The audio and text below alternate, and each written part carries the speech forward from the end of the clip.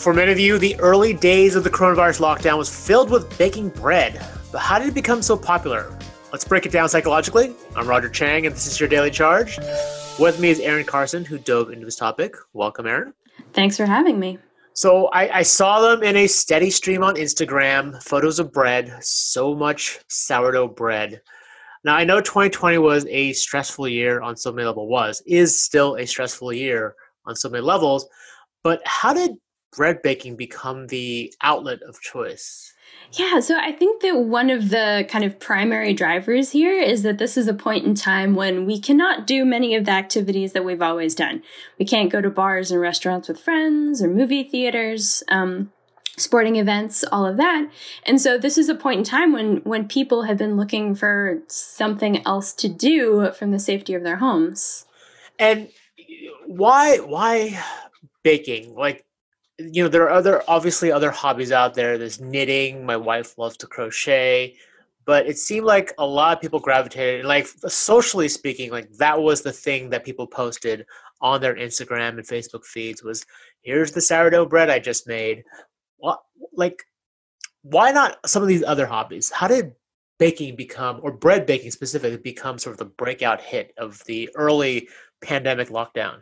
I think that there's a couple things that work here. For one, there's this concept of stress baking that predates the pandemic. I can remember friends in college, more than 10 years ago, every time finals week would roll around, there would be cupcakes and cookies and, all kinds of stuff going around. So I think that there were already kind of the seeds for that. And then it turns out, I spoke with a psychologist from the American Psychological Association, and it turns out that on many levels, there are different aspects to baking that actually make for a pretty decent coping mechanism at a time when we need that. Yeah, break that down. What are some of the benefits to baking? And full disclosure, I did not partake in this particular rabbit hole. I was not a baker. I'm not really comfortable in the kitchen. So a lot of this is kind of foreign to me. But what exactly is it about baking that made it such a good remedy for our stressful times? Well, for one, it's a pretty good distraction. And, there's this kind of difference between avoidance and distraction. But with something like baking that might take you a shorter amount of time, it's just a good way to kind of bust the stress and do something else. It's something that engages a lot of our senses. So if you are baking cookies or bread or whatever, you're using your sense of touch. It's your sense of smell, sense of taste. There's also a physical component to it. If you're kneading bread, for example, the recipe might call for you to knead something for 5 or 10 minutes. Or you're, turning something around in the oven or, making, batter into little balls for cookies, that kind of thing. And then there's also kind of an element to it that it's carbs and it's sugar. And that's the kind of stuff that kind of, sets off the endorphins in our brain and makes us feel good. Yeah, in terms of the, you talked to a number of these folks, these stress bakers, these amateur stress bakers. I'm curious what you found, or if there were any kind of common themes or trends that came up in your conversations. Absolutely. So the number one comment that I got from folks was that in a world that feels very chaotic and in which they feel like they do not have a whole lot of control, baking makes them feel like they can impose some order. And that's actually another aspect of, kind of the distraction element is that, baking is really more of a science than other cooking. You can't wing it in the way that you might be able to with something else. You really have to follow the recipe because a little bit too much water or too much yeast or not enough this or that can just dramatically impact your results. So you really have to focus and tune in. And several of the bakers that I talked to just really found some comfort in being able to follow this step-by-step process, and get a result that they were expecting. Kind of at this time when it feels like, well, none of us know what's happening next. So if you at least know what's about to come out of your oven, that's something. So you're basically creating an element of predictability in your life that otherwise can't be found, since we really just don't know what's going on with the world. Exactly. God, I also like the idea that because your hands or your mind is focused on this task, you're not doing things like doom scrolling through your Twitter feed, or it's most simply put, it's really just a distraction from our terrible reality, right?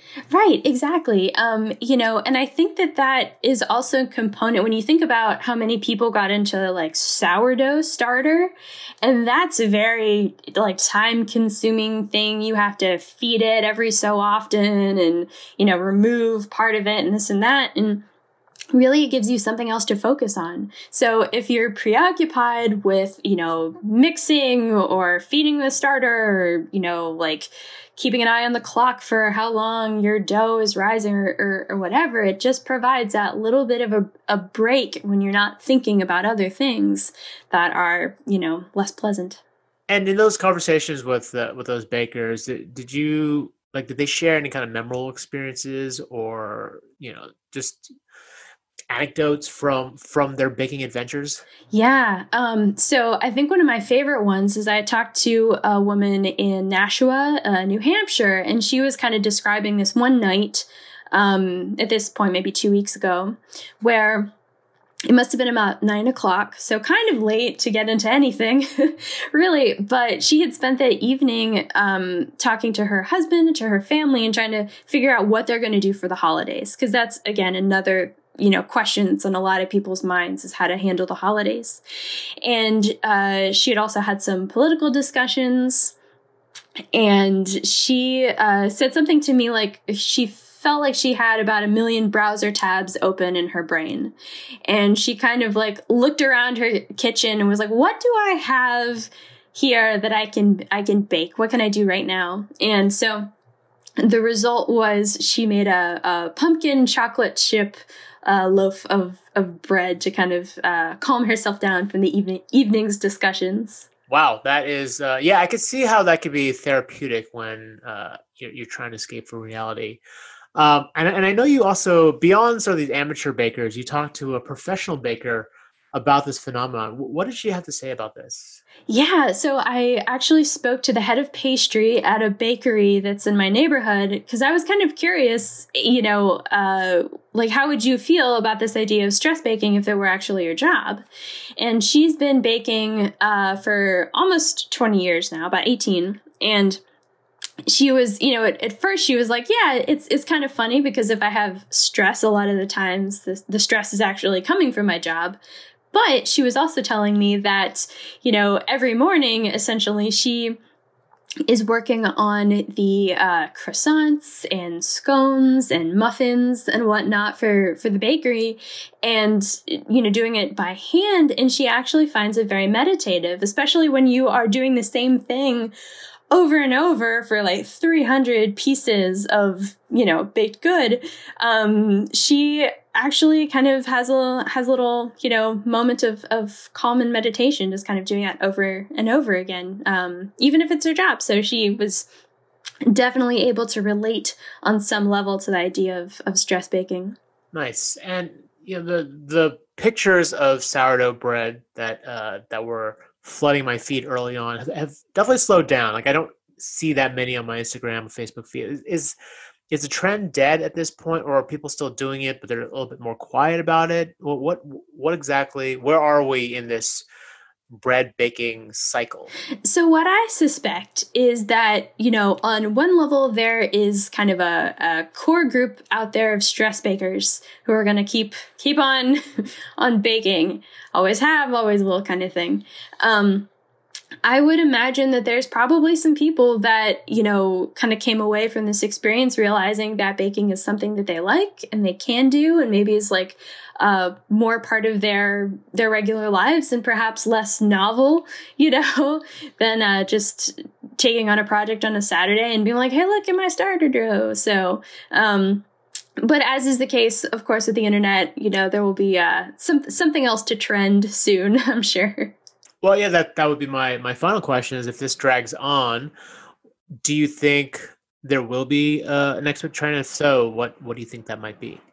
I do. I think that we'll probably land on something. And while I don't have like a specific guess, my broader guess is that it is going to be what I kind of think of as some kind of like homesteading kind of activity. I know that canning had a spike in popularity kind of this fall. Over the summer, people were planting gardens at a much higher rate than we've seen in a long time. And so I think that it's whatever it is, it's going to be some activity that is, based around the home and in some ways not new, because we've been baking bread for forever. So it's going to be some kind of a rediscovery of some activity that is sort of comforting and core to our kind of human culture that people will get really into next. Well, Erin, thanks for your time. I'm sure whatever that next trend will be, you'll be on top of it. You can read Erin's story on CNET.com. If you have any questions, hit us up on Twitter @The Daily Charge, or send me a text message by signing up at 646-461-4291. Also, please subscribe and rate the show. It really helps out. For The Daily Charge, I'm Roger Chang. Thanks for listening.